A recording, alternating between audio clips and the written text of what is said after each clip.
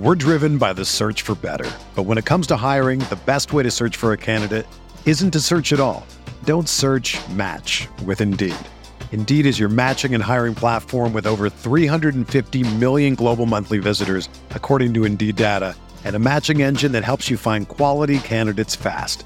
Ditch the busy work. Use Indeed for scheduling, screening, and messaging so you can connect with candidates faster.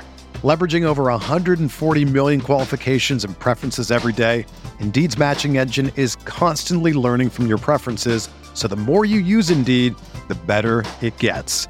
Join more than 3.5 million businesses worldwide that use Indeed to hire great talent fast. And listeners of this show will get a $75 sponsored job credit to get your jobs more visibility at Indeed.com/Blue Wire. Just go to Indeed.com/Blue Wire right now and support our show by saying that you heard about Indeed on this podcast. That's Indeed.com/Blue Wire. Terms and conditions apply. Need to hire?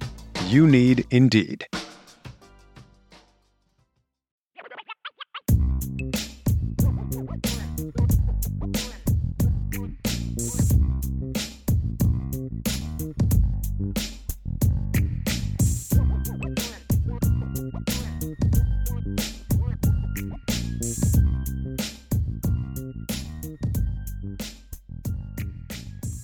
Tyler Evans, thanks for the super chat. I've been a dad for almost a year. Where has the time gone? But as dad, what was great advice your dad gave you, and it still sticks with you? Well, I can't give you any dad advice that I got because I'm unfortunately not a dad. Well, just advice from your dad for life. The biggest things, the two things to me that my dad instilled in me was just, if you want something, work for it. Don't let anybody tell you you can't accomplish things that you want to accomplish. If you believe in yourself, work for it. If it doesn't work out, it doesn't work out. But you'll never look back and say, I didn't try. Yeah. And so a lot of my success to me comes from having parents that were very supportive of shooting for the stars. But also let me know that, but if you want that, just know it comes with, you got to work for it. And that's the big thing, is you got to work for it. And the best advice he ever gave me as a husband is the day that I got married. We were kind of getting ready to leave and head down to Cincinnati, and my dad put his arm around me and he pointed to my wife and he said, "That's your family now." You know, and I'm very close with my parents, but his thing was, that is your top priority now. Honoring her, loving her, protecting her, building her up, being a man for her, being the man for her, being a husband for her, and all that entails from what I was taught that means, right? Not that my wife isn't smart or intelligent or capable to take care of herself. It's not that. Like my wife now, I got her trained pretty good, Vince, but she will walk up to a door, wait for me to open the door for her. I have a very strong, and you've met my wife. She's a very dominant personality. It's not because she's not capable of opening the door herself. She's more than capable of it. It's about honor and respect and care. You know what I mean? Let me do this for you because I love you, because I support you, because you deserve it. You know what I mean? To have this door open for you. And so just things like that my dad taught me, that, you know, that's your top priority. You could be great if you're great at your job, but you're not a great husband, you're not a man. Right? If you have all these fans to support you at Irish Breakdown and all these things, but you're not a husband, you're not a good husband, you're not a real man. It doesn't matter. Right? But at the same time, if you're barely scraping by and working your butt off just to barely pay the bills, but you are a loving, supportive, honoring your wife, honoring God husband, then you found success in life. That's what I was taught by my dad. Is that's what defines you as a man. Not how much money you make, not by what job you do, but are you a good husband and what being a good husband entails.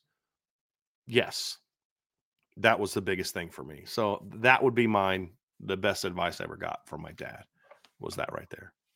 I would my dad was never the kind of guy that would sit down and give advice. It was more of a do as I do kind of a thing. Like my dad growing up, he worked multiple jobs and he was working his butt off, and he wasn't around as much as we would have liked because he was working to give us the life that we had. Right. And so I got my work ethic from my dad. There is no doubt about that.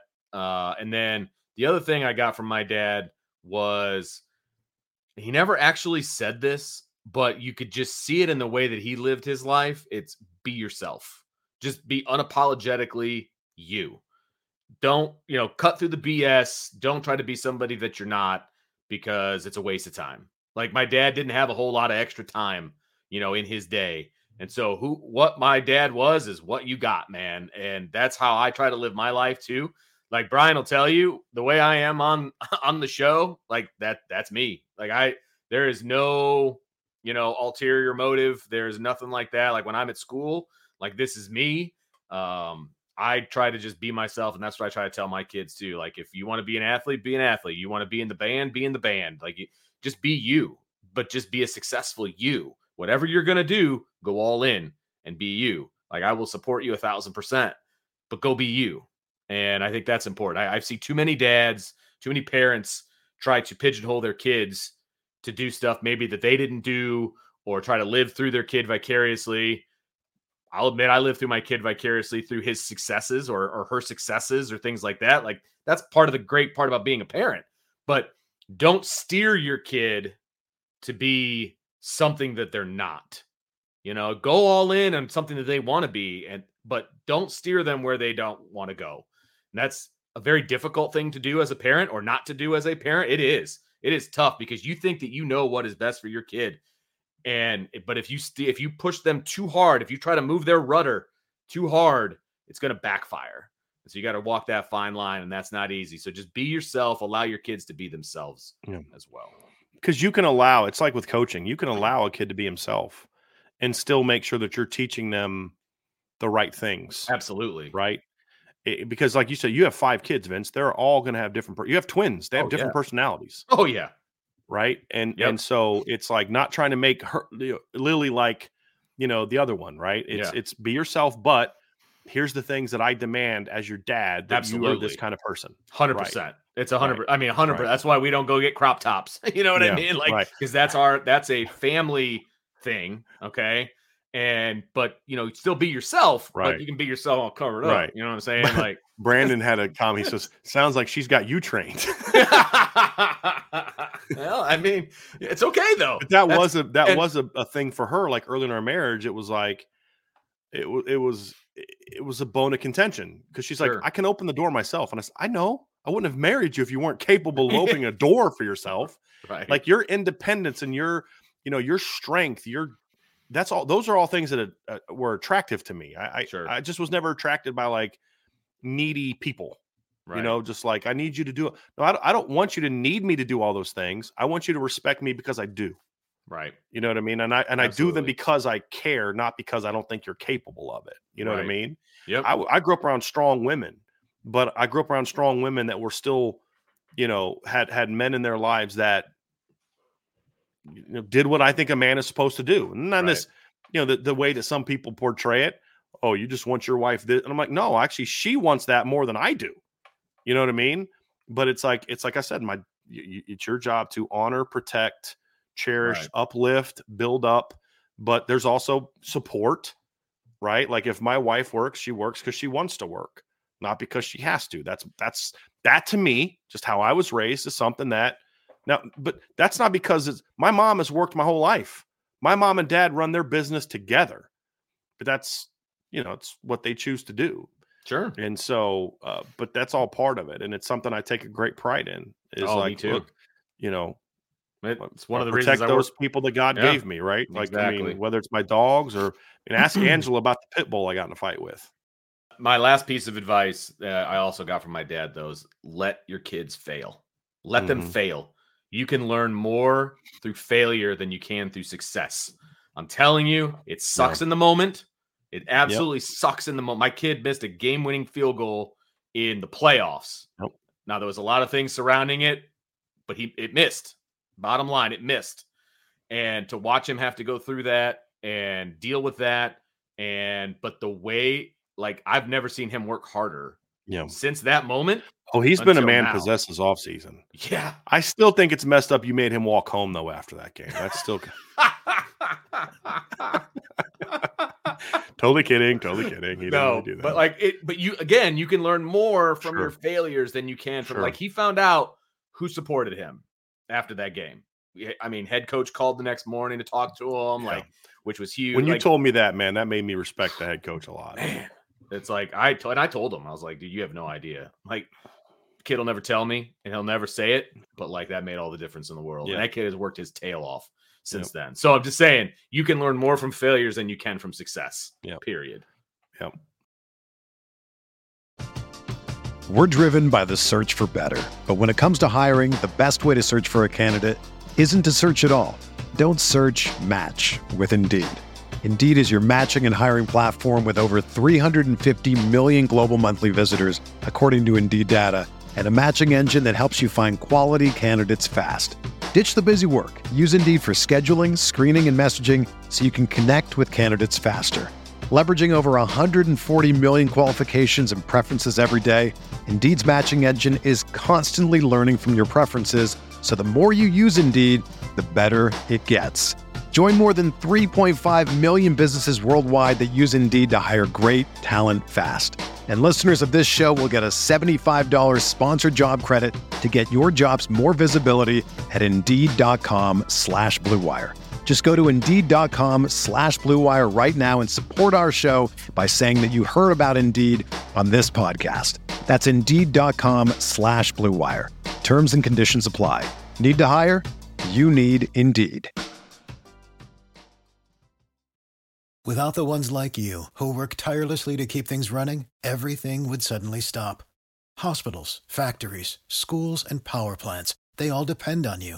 No matter the weather, emergency, or time of day, you're the ones who get it done. At Grainger, we're here for you with professional-grade industrial supplies. Count on real-time product availability and fast delivery. Call, clickgrainger.com, or just stop by. Grainger, for the ones who get it done. Ben, let's see here. What young and incoming talent is on your watch list for spring and summer? Bro, that's going to be like 13 shows this spring and summer. Don't steal our quickly thunder. Off the top of my head, incoming talent.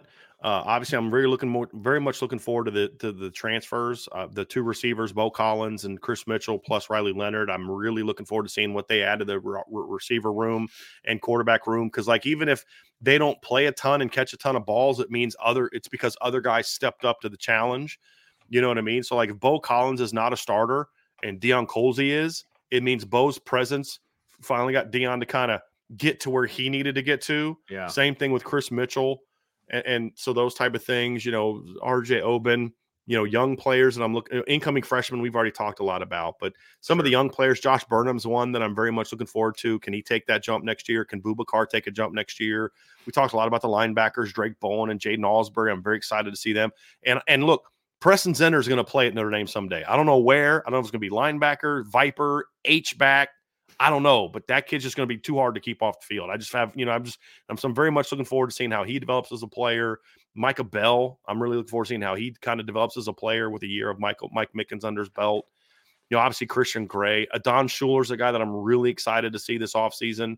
He's another one. So they're, and then of course all the young linemen, just the big, massive, really talented young linemen. Like when do they become, from not just Billy Strauss class, but he's part of it, but then also the younger Jagasol, Absher, Pendleton, Joe Otting, Ashton Craig, Billy Schrauth, Gerby Lambert, Styles Prescott. Like I'm just seeing how those kids develop over the next couple of years, but more so for just this upcoming year, it's, can Jagasol take that jump? Can Billy Schrauth take that jump? Can Ashton Craig take that jump? Yeah. Those are all. And then of course the Jeremiah Love, Jadarian Price, the guys that are already playing, what kind of jumps do they have? Because man, I'm telling you, Vince, I'm just excited about what this team can be. Oh, there's absolutely. so much talent. It's just, they're going to be young though. Right? That's going to be the challenge. They are. They're going to be super talented, but they're going to make young kid mistakes. And so you have to weigh those mistakes, versus what they bring from an upside standpoint. And that's why, I'm very, very, very, very excited about 24, but then 25 is also like, very excited about that year too. Yep. No. This is one of the weirdest questions we've gotten in a long time, but I'm going to bring it up anyway. Why not? Irish English says, was it or was it not Ryan's burner account that suggested on the board that we have a show devoted to which IB employee was most attractive. Yeah. Ooh. I do not remember that question on the board, and I don't think it's appropriate for us to have that show because I don't want to hear everyone talking about how attractive I am because I'm winning that battle. We are not an attractive group of people. I'll just leave it at that. Okay. And I'm okay with it. It's definitely not Ryan because you have to be able to actually grow a beard to be considered attractive as a man. You don't have to have one, but you have to be able to grow one.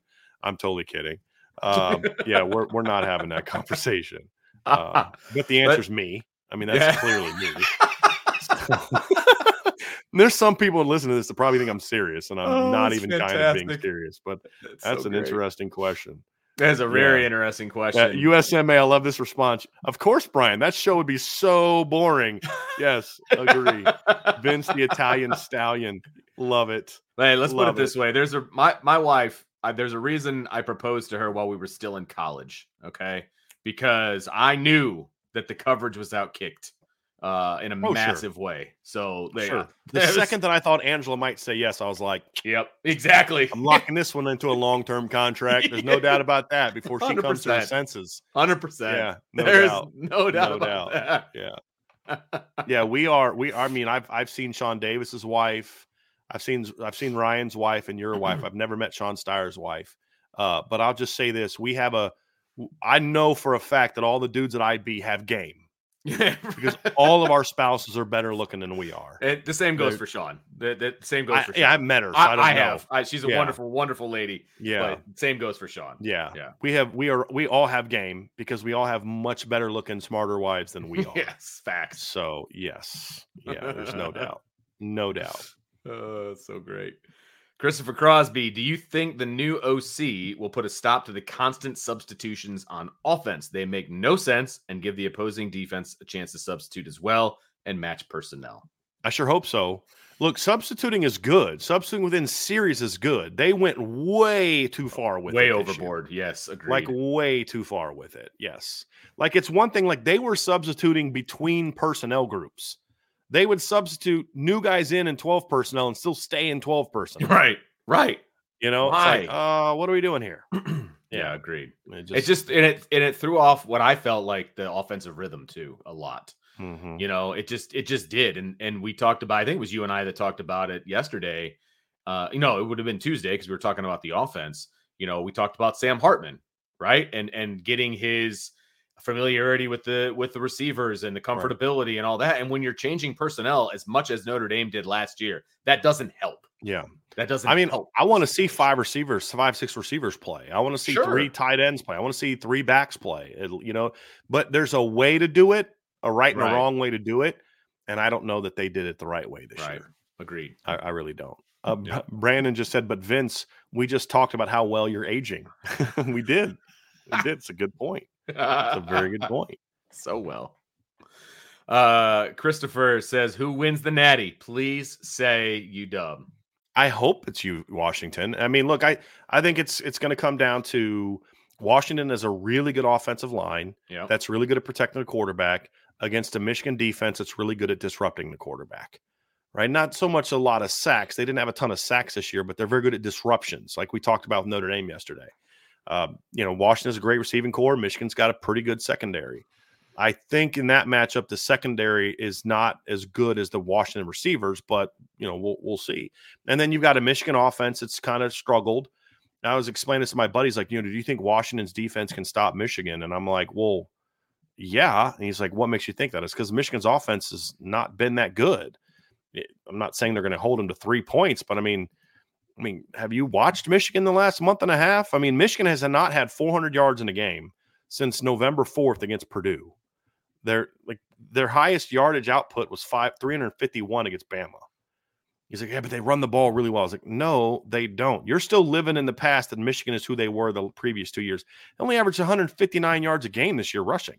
Yeah, it's not great. I mean, Blake Corum averaged 4.7 yards a carry. Donovan Edwards is a 3.5. So. Well, have they played any good rushing teams? Like, tell me you haven't watched Washington without telling me I haven't watched Washington. Watch Washington. I'm like Oregon twice, Utah.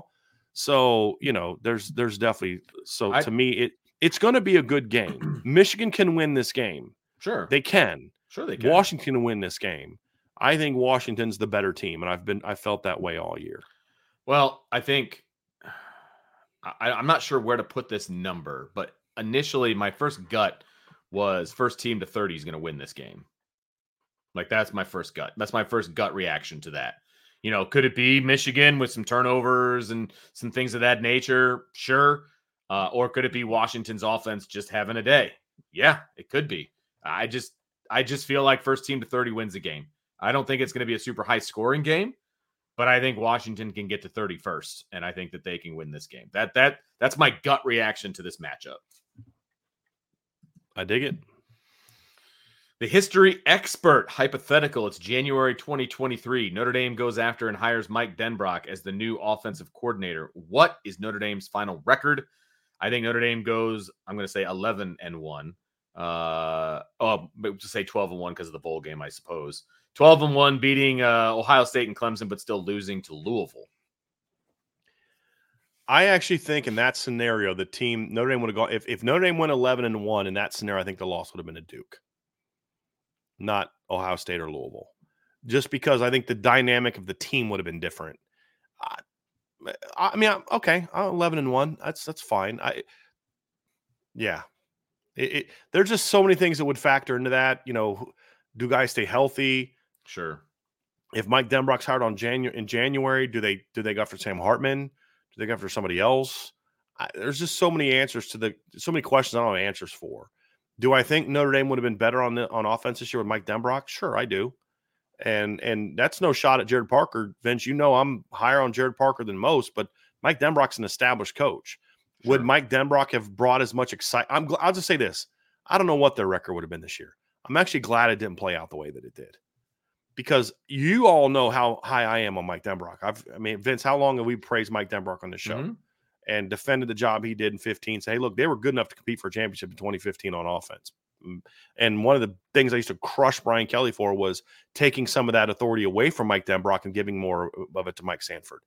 Having said that, to me, the way it happened this way, Vince, where Denbrock went out and led the LSU offense to the heights they did this year, Heisman Trophy, he brings so much more national gravitas. Yes. Yeah, 100%. And recruiting because of the success they did that he wouldn't have had coming off of last year. I don't think, when they were doing the offensive coordinator search last year, this is a legitimate question. This is not hyperbolic. How many times did you hear Mike Denbrock's name brought up as somebody that fans wanted to come back to Notre Dame? There were some, but it wasn't as many. It wasn't the groundswell that there was this time around. Right. And so I agree with you that it would not have been, quote unquote, on the outside as big of a hire as it was during this cycle. Yeah. You know what I mean?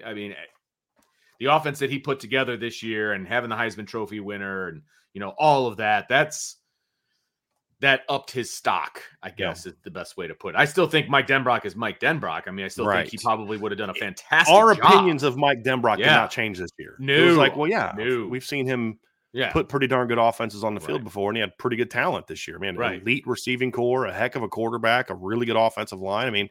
But I do feel like the praise that Marcus Freeman is getting for going 100%. After him and the manner in which he went after him, it would have been different if he went after him last year as opposed to this year. If he would have been made the highest paid coordinator in college football last year, people would have been like, what? Really? Yeah, exactly. 100%. Now, I'm not saying that would have been justified. Vince. Right. You and I would have been like, hey, man, do what you got to do to make it happen. This guy's a good football coach.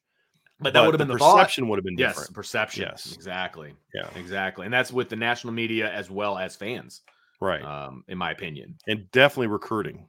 Yes. Definitely different from a recruiting standpoint. Yeah, absolutely. This felt like a coup this time. It felt like Marcus Freeman. It would have felt like that with you and I. Yes, but not. Yeah. Yes, correct. Yeah, absolutely.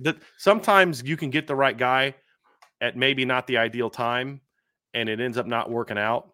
But because I believe in timing, I think the timing of this is perfect. Yeah, me too. It was perfect for Notre Dame. Absolutely. Absolutely. Benjamin says, I saw a different Notre Dame team in the bowl game. How can the coaches and players take that into the offseason and put in the work to go and get a title? or change the mindset? So I don't agree with that, Benjamin. Here's the problem. When you just look at a game without any context around it, you can maybe put more on that game than you otherwise should.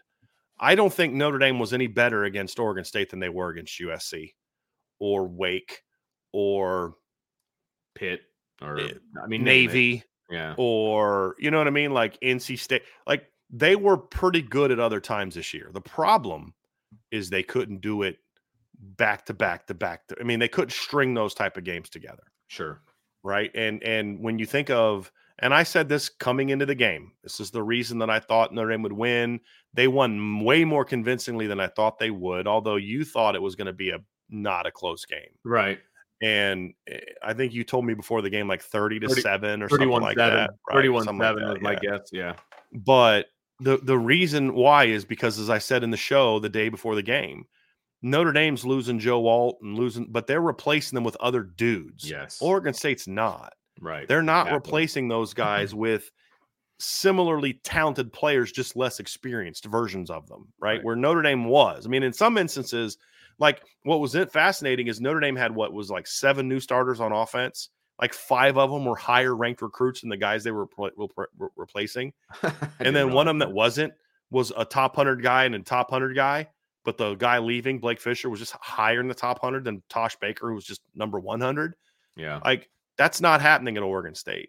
So we need to not make too much of this game, because what this game does not tell us is that Notre Dame can string together those type of performances. That's the key. Now, that doesn't mean they can't build on the bowl game and the way the season ended, Vince. But you've got to build on it. It doesn't, like, I don't think it was a different team. They played an inferior opponent who was missing the vast majority of their best players. Yes, sure. And that does, again, I'm not trying to poo-poo the win at all. But again, you don't hold Oregon State to 2 yards rushing if their 3 starting offensive linemen played and Damian Martinez plays. Right. Just don't. That doesn't mean they would have run all over you. It just means you wouldn't have held them to 2. Right? I mean, that just that it's okay to say that and still say, but I still think the way Notre Dame played, they would have won much more. They would have won convincingly. It just wouldn't have been 40-8. Maybe it would have been 31-17. Which is a very good win over the number 19 team in the country if they were at full strength. Right. So, but again, it doesn't answer the biggest question about this team is, can they do it consistently? Can they do it on the biggest stages? And with all due respect, the Sun Bowl against a lot of their roster not playing Oregon State team is not the same stage as Ohio State or even Louisville or USC or Clemson. Right. And that's still the unanswered question. So now the preparation, the focus, the mindset that went into how they looked in that game, build on that. But we saw that against USC a week after seeing a team that wanted no business wanted no part of being on the field against Louisville. A week later, that's an inspired football team that wanted to whoop USC's butt. Why such a change in a matter of a week? That's the thing that Marcus Freeman's got to figure out. And I think he will. And I think that's part of the reason that they're bringing in some new blood, because they know that there's still a mindset change that has to happen in this program. Right. There's still some of that soft-mindedness that was here from the previous guy that still lingers a little too much in the program. And some of that needs to be processed out. Just does. Can he fix that? We'll find out. But I don't think we should take too much out of the bowl game from this standpoint. Nothing we saw against Oregon State means national title team that we didn't already know about when this team is focused. When this team is focused, they blew out NC State, they blew out Navy, they blew out Pitt. They didn't even play well in the first quarter against Pitt and won 58-7. They blew out Wake Forest, they blew out Stanford, they blew out USC. This is a team that scored over 40 points in 9 of their wins, including this one. This wasn't new. It's, can you string it together? Right. That's the unanswered question. And we're not going to get an answer to that one for quite a while. Correct. As in 8 or 9 months. Mm-hmm. All right, D Troll Hunter, thanks for the super chat. The cost of attending these expanded playoff games is getting absurd, a real shame for the fans. When he was actually at the Washington-Texas game. Oh. So this isn't someone giving you an opinion based on what he read somewhere. He Gotcha. went to one of these games and he experienced it. Oh, I can only imagine. I look, I can't take my family to a game, even a regular season game, to places. I can't do it. It's not possible. And so I don't. I mean, to be perfectly, and that's any professional sport. If I'm being honest with you, the teams I follow, the tickets are outrageous. Cubs, Bears, Notre Dame. There's no Right. possible way to do that. And then you add in the fact that it's a playoff game and airfare or hotel or all of those different things. Not a chance. There's no way. Yeah, it's hard. So I get it, especially now next year. If you're a diehard fan and you want to follow Notre Dame potentially or whoever for 4 straight games, that's going to take a. You're just going to have to pick and choose which games you want to go to, really. Yeah, because I mean, you're going to take a month off of work to go to 4 straight games. I mean, that would be extremely difficult. Extremely difficult. So yeah, pick and choose, I guess. DMND 13. What are the chances the All-American Bowl guys move up in the rankings? Can anyone get a 5th star? Sounds like people are loving KVA and Bryce. Hope so. I mean, I hope they all. I mean, Keidron Young's been pretty good too, although these are not great environments to, for a running back necessarily to thrive in. But yeah, I've heard they've all done well. I would like to see those 2 guys get more 5th star rankings. That'd be nice. When do they do the final rankings for 24? Over the next month, once all the All-Star games are done. Gotcha. Okay. Yeah. Aiden Reagan, what are the biggest improvements coaching-wise you guys are looking for in 2024? It's a good question, Aiden. I like this one. Offensively, I want to see more toughness up front. Not that they weren't, but I just want to see them be a little bit more butt kickers up front. The overall footwork up front needs to get a lot better, in my opinion. Route running at receiver needs to get a lot better. I'm encouraged by what I believe Coach Brown has already done and will continue to do. You need better decision making at quarterback. That's part coaching. That's not all on the quarterback. That's part coaching. Sure. Defensively, I'd like to see things where the defensive line is even a little bit more consistently allowed to be vertical in its attack. Be more aggressive. It's not a lot of improvements coaching wise that I really want to see outside of that on defense. I mean, they were pretty flipping good this year. I mean, there's a couple little things. Honestly, my beefs with Al Golden are more just that's not how I would personally do it if I was a head coach. I don't know that I would necessarily like that type of defense. That's more of a personal preference. It's no different than saying I like a 3-4 versus a 4-3, whatever. But the results are outstanding. I mean, they were outstanding this year. And so I don't have a lot of keep doing what you're doing. Yeah. On defense, make sure you can get the younger guys to play the same way you did the veterans. I mean, that would be the big thing. Keep it going. Let's keep doing what you're doing. Running back. The one thing I'd like to see is a little bit more consistency in pass pro. That's the one nitpick I have about the running back room. They were a little inconsistent this year in pass pro. Some games they were really good. Some games they weren't. And so that would be my one thing I'd like to see from Coach McCullough's group next year. Is just a little bit more consistently effective in pass pro. That would be it. Wide receiver get-offs, moves at the line. That's a big one for me. But again, I felt good about the way things went in the bowl game, so I'm hoping that is a trend in the right direction. So I'm not going to retread some of the stuff that you said, moving your feet at contact for the offensive line, continuing to move your feet through contact is going to be a big one. You kind of mentioned that one. I thought the linebackers did a much better job of not taking on blocks this season. So a continued effort in that vein, because it wasn't good year 1. It was much better year 2. Let's continue that as a coaching point year 3 is what I would say. Yeah. Dig it. Jimmy James, do you foresee any coaching changes this offseason for Notre Dame? Maybe? Possible. Yeah. Possible. I mean, I don't have any that they're on my radar now, but there's going to be NFL. Look, I'm telling you right now, NFL teams are going to reach out this offseason. I guarantee it, to Al Golden, Mike Mickens, Chris O'Leary, Al Washington, Dylan McCullough. Yeah. Guaranteed. Those 5 are going to get contacted by NFL teams. Does that mean they're going to leave? No, it doesn't. Because NFL teams reached out to Mike Mickens last year, Dylan McCullough last year, Chris O'Leary last year. Yep. I don't know Coach Washington all that well, so maybe they did with him as well. I don't know. But Marcus Freeman made a comment that every coach was at least contacted by either a college or an NFL team in the offseason. I'm not worried as much about them leaving for other colleges. Fair enough. Unless they're getting coordinator jobs. Yeah. Which a lot of those are being kind of They're already swept handed up. out. Right. Does that mean any of them will leave? No, not necessarily. It just depends on who and how much they're offering. I mean, so it's possible. I just don't know who that would be right now. Yeah. Yep. We got about a month Yep. month and a half to really kind of, if you're really worried about it, to sweat that out. You know what I mean? Because that's how long it's going to take. Mike, ready? If Freeman has identified Mike Mickens as the next DC, would it be better for Notre Dame if he left for a year or two to become a group of 5 DC first to gain experience if Golden stays? First of all, Mike, I got your email yesterday. I've read that. I will respond to you here over the next day or so. Just been really, really busy. So I do appreciate the email, and I will be following back up with you here over the next couple of days. But to answer your question, no, I don't think so.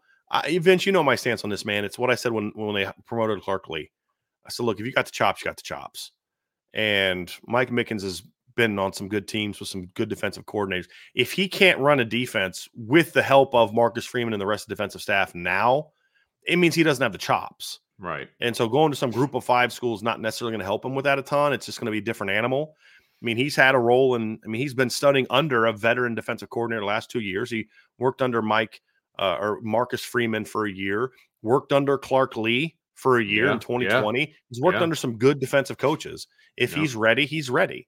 And I would much rather him stay here, continue to recruit the players here, know the players here, maybe get a pass game coordinator role, something to pay him more and keep him here. And then when Coach Golden is ready to move on, he steps into that role either as co-coordinator or just a full-time coordinator. And then Marcus Freeman can help bring him along. See, that's the advantage, Mike, that you have with Coach Freeman being the head coach, is you have a head coach more capable of kind of bringing you along and helping you along than you would if, like, let's say, Brian Kelly, even though Brian Kelly's a D coordinator back in the day, he's more of an offensive-minded coach now. Lincoln Riley being your head coach, right? Like, you have a great resource right there that can help you kind of learn on it. Because here's the thing about being a first-time coordinator. There's the I don't knows, and I didn't know that I didn't know that, Vince. I mean, I know when you became a head baseball coach, right? Like, it's one thing to, hey, I think about this, and this, but there's just things are going to pop up that you just didn't think about, right? Like, I've been thinking about running my own business for years, and I had a plan. I mean, how detailed my plan was when I left BGI to start my own thing. I'd been planning this for a long time, and I was that way as a coach. But even then, first month, I didn't think about this. I didn't think about that. I didn't think about this. It's just always part of the deal. Always. But when you can have someone like Marcus Freeman who can say, hey, look, just so you know, you need to be thinking about this. You need to be doing this. You need to be doing that. You have someone that's done that job that at that very school that can kind of help you learn the I don't knows. I didn't know that I didn't know that. Right. Where if, you're working under maybe more of an offensive-minded coach, there's things he can help you with, but he's an offensive guy. It's just a different animal on offense versus defense and vice versa. So that would be the reason I'd say no. Yeah. Is I think that, again, if you have the chops, you have the chops. Now, would it be a good experience for him to do that? Absolutely. It'd be a good experience for him, but it's also a good experience staying at Notre Dame, playing on the big stages I anticipate Notre Dame playing on, and doing the things that he would do. Right. That if anything, the thing that I think would be beneficial if Mickens wanted to leave for a couple of years is go to the NFL for a year or two and then come back. But I don't want to see him leave at all. Like, I don't either. I don't want to get the drop off in recruiting and the drop off in player development at that position specifically. Agree. In the amount of time that he would be gone. Like that's enough of a reason for him to stick around. For me, is I just don't want to see that gap in recruiting and development at the cornerback position, because if you want to be a championship level team, you better be damn good at corner. And with Mike Mickens at the helm of the cornerback position, they're going to be damn good at corner. You just kind of assume it. Yeah, exactly. And maybe that's the first world problem, I guess, kind of a deal. But like, that's what I assume is going to be the case as long as he's here. And I don't want to give him to somebody else for 2 years as a rental. Because you may not get him back. Exactly. And I get him back. You never know what's going to happen. Maybe he super impresses whatever group of 5 team he goes to, and they elevate him to head coach. Or let's say hey, look, Coach Golden wants 2 more years. So let's get you to, let's have you go to Troy with Jared Parker and run their defense for a couple of years, and then you come back. When he goes and does a great job, and then just like that, Bama comes and offers after 1 year. Right. And it was, no, I'm going to wait for Notre Dame to maybe hire me in a year. Yeah, no. Right? Like, no, keep him here. You just don't know what the scenario is going to be, and there's too much out of your control once you let him go. Yep. Agreed. I just that's too much question mark for me, man. Like I want to keep him in house. Agree. Sloppy Joe Holstein is in the portal. The cow? Isn't there a Holstein cow? Or Eli Holstein, the kid from Bama. The favorites are Pitt. Pitt never offered him out of high school. Brian, do you think Nards is NILing after complaining about it? Well, look, here's the thing. He should be trying to take advantage of it. You can think the system is flawed, but understand that if I want to stay employed, I need to take advantage of the system and use the system. Like this whole notion of, and I'm not saying Sloppy Joe, you're saying this. I see this from others.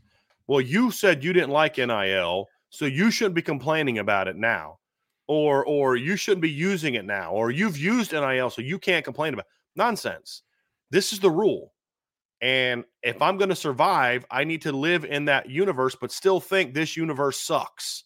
Right? Like that's the reality of it. And so he should be using NIL. Now, I don't know if he's doing it with Eli Holstein. I have no idea. Look, what a lot of these highly ranked kids are finding out that leave after a year. I mean, Malik Murphy's left after 2, and everybody's like, he's going to be a hot commodity. He went to Duke. Right. I mean, Malachi Nelson just took a visit to Boise State. Right? Like, because if you're going to go to the portal for a quarterback, you want a proven guy. Right. Now, for a team like Pitt, it's smart to go after one of these guys that maybe isn't as hot of a commodity now as he was a year ago when he was a 5-star recruit and all. First of all, Eli Holstein should have never been a 5-star recruiter or top 100 recruit. He was very overrated. But he's got some tools, and for a place like Pitt, you take a chance on a guy like that because you're not going to get a kid with that kind of arm strength at Pitt outside of this scenario. Right? Maybe he pans out and he's a good player, and maybe he doesn't, but take a chance on a guy like this. If they have to buy him, whatever. It's not like there's a salary cap. And here's the thing. If you as long as you have the resources to give these kids these money, you don't have to worry as much about, well, the kid didn't pan out or we've locked up this amount of dollars so a kid is not good. It's not like the NFL where you have a salary cap. You give Russell Wilson a bunch of money, you're kind of screwed because you don't have the money to give other players. That's not how it works in NIL. So they should get involved in it, but that if he's doing it now, still keep complaining about it. Right. Still keep complaining. Absolutely, about it and he should be. It's still a broken. It's still a broken system. The way that we're using it, I'm a big NIL supporter, big supporter. But the way we're doing it now, we're just paying kids to come here. That's not what it was meant to be, in my opinion. That's not how it should be. And the tampering that's going on, that was his biggest issue. It wasn't NIL. Yeah. It was the tampering. Like Jordan Addison was basically recruited to go to USC while he was still playing for Pitt. Oh yeah, way before. Like that's it was wrong, and everybody knew it. Right. Everybody knew where he was headed before he even jumped in the portal. Right. Like the season was still going on, I believe. Carmel Humphrey, Avery Johnson, KSU versus Jason Bean, KU is going to be a fun battle to watch next year. Jason Bean might be playing wide receiver next year because I still believe Jalen Daniels is still the anticipated starting quarterback for Kansas next year. I don't believe he's transferring, and I don't believe he is going to the NFL. Where's our resident KU fan? Yes. He's getting ready for the 5:00 show tonight. By the way, a reminder that there is a 5:00 show tonight. That's right. But I believe Jalen Daniels is still their starter if he's healthy, because they were already starting to process Jason Bean out to receiver in when Jalen got hurt. So that'll be. I think that kid could play in the NFL at a receiver. He's a very athletic. He's not a natural quarterback. I mean, even the bowl game, he threw for all those yards, 6 touchdowns. He still threw 3 picks. It's just. You get him and Jalen on the field together, that can be dynamic. Yeah, you get some dynamic parts of that. Yeah, and that's why I say coaching matters. You don't do what Kansas has done under Lance Leopold just because you got better Jimmies and Joes. It's not how it happened. Hey, we talked about it last night. We brought up a way too early top 25. Mm-hmm. Kansas checked in at number 25. Brian. Yeah. Should. So, yeah. Whose top 25 was it? Bleacher Report, I think. It was just it's you guys fodder really to talk for about subjects last night. It was man, I was writing the questions, so yeah. But no, it was fodder Report. to talk about. Why don't you do Deadspin next? We'll talk about something that Deadspin reported. Wow. In all seriousness, though, they just went 9-4. Yeah. You know what I mean? Like, I think they went 6-7 the year before, right? Started off really well, collapsed at the end, but had a lot of competitive games. This year, they started to learn to win some of those games. Right. And lost 4 games, lost to Oklahoma State by a touchdown, lost to Texas Tech by 3, lost to Kansas State by 4. Like, they had some games they flat out could have won. So that's a good football team. I love the job Lance Leopold is doing there, man. Iden, when will Landon, SC coach, start working with the team? As soon as they get back from winter break. Landau, right? Yeah. Yep. Yeah. As soon as they get back from winter break. Yeah, which would be soon, I think. This next week, yeah. Pretty sure it's next week or two. Yeah. Yep. Dylan McCullough. Oh, Dea McCullough, which is Dylan McCullough's son, is in the transfer portal. Well, second youngest, right? Because they have the 3 that are older, and then they got the really young son. Okay, right? I know that one was at St. Joe High School. He was a senior last year. That's Dea. Is that who that was? Yeah, okay. And then they have another son who might be still in elementary school. Oh, okay. Like really young son. So that's the Gotcha. 4.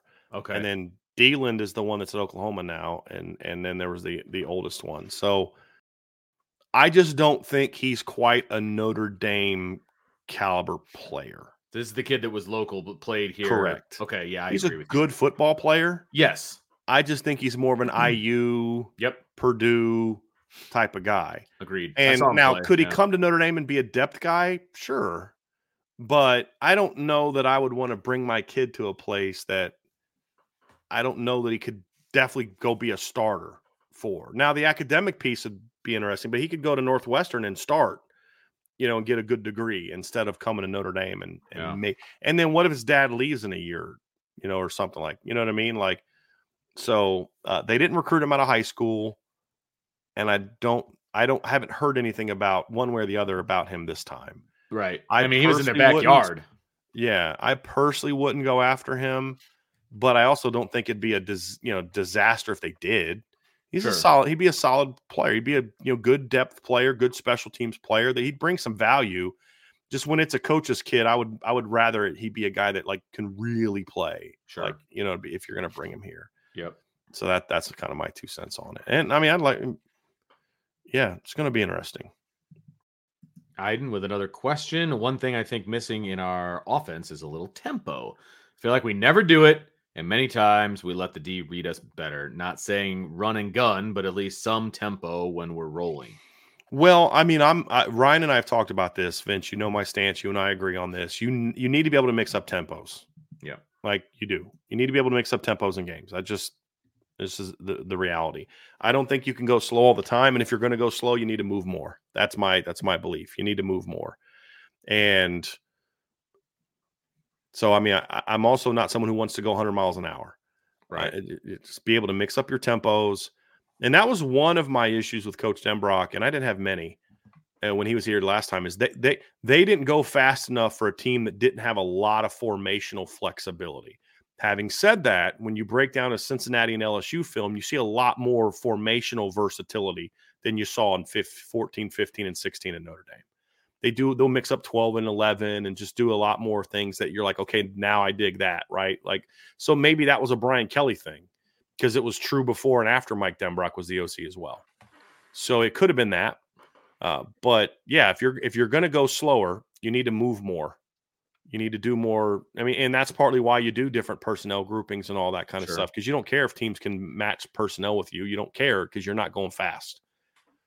And so that would be my 2 cents on that one, Vince. Cool.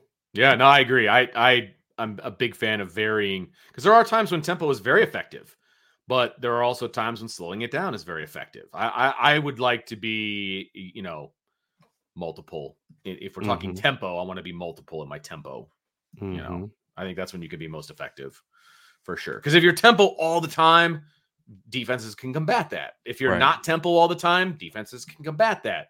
Throw a little something extra at them, and then it gives the defense something even extra. Yeah. There's strengths and limitations to everything you do. Absolutely. You just have to make sure you're doing as much as you can to limit the to be better prepared to handle some of those limitations and to fend off against some of those limitations. That's the big key. Right.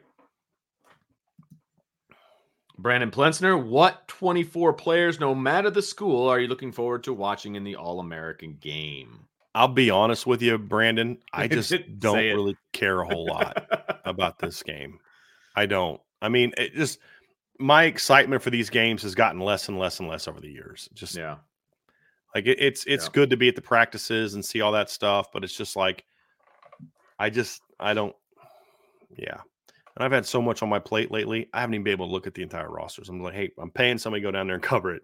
He needs to know who's down. That's his job. Right? Like, that's what he needs to do. I'm not worried about it. Have you set aside time to watch that game? I'll record it. And if, I may watch it, but I'll record it because I want to watch the Notre Dame kids. Like, I am very excited to see the Notre Dame kids playing the game. Gotcha. But as far as non-Notre Dame kids, I just don't care as much as I used to. Like, man, I can name you the entire roster and just. Yeah, I know you could. I just haven't cared as much. And I'm hoping I kind of get some of that fire back for it. But it just the way that they've done these games and just I don't like how they're run. Yeah. So much and I don't like how they run them anymore either. Like it just there's just they've cheapened it a little bit. It's now more about, I mean, it used to be where you really felt like you were getting the best of the best. And now it's just there's just so much more mess to it. And it just people that I know are in charge of like at 247, it's like there's just not a lot of respect for me there. Not the Notre Dame people, I love those guys, but like talking about the national people. Yeah, and they hold a combine down there at the same time, which is 100% money grab. Sure, based on the kids that are going down there, like that. That part rubs me the wrong way because I feel like it takes a little bit of the shine off of the whole thing.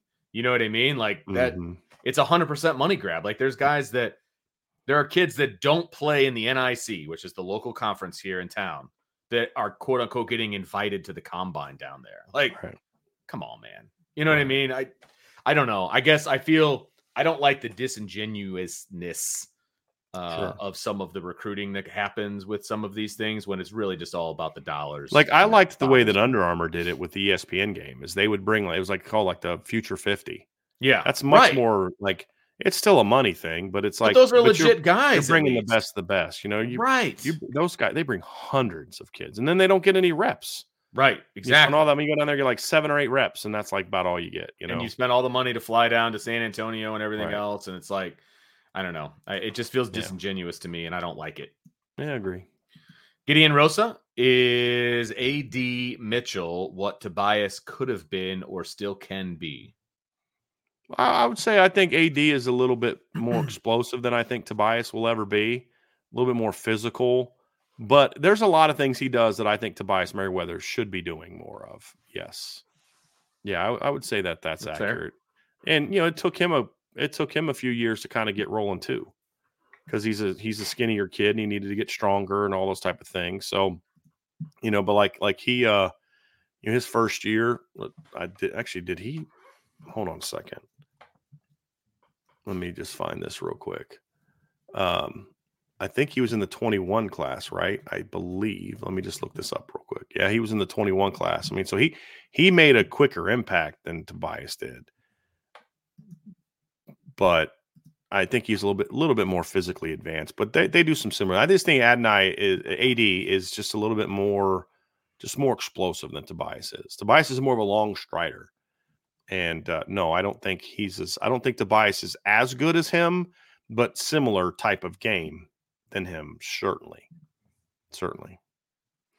Mike Haw, is it playoff or bust for Marcus in 24? Well, I guess it depends on what you mean by bust.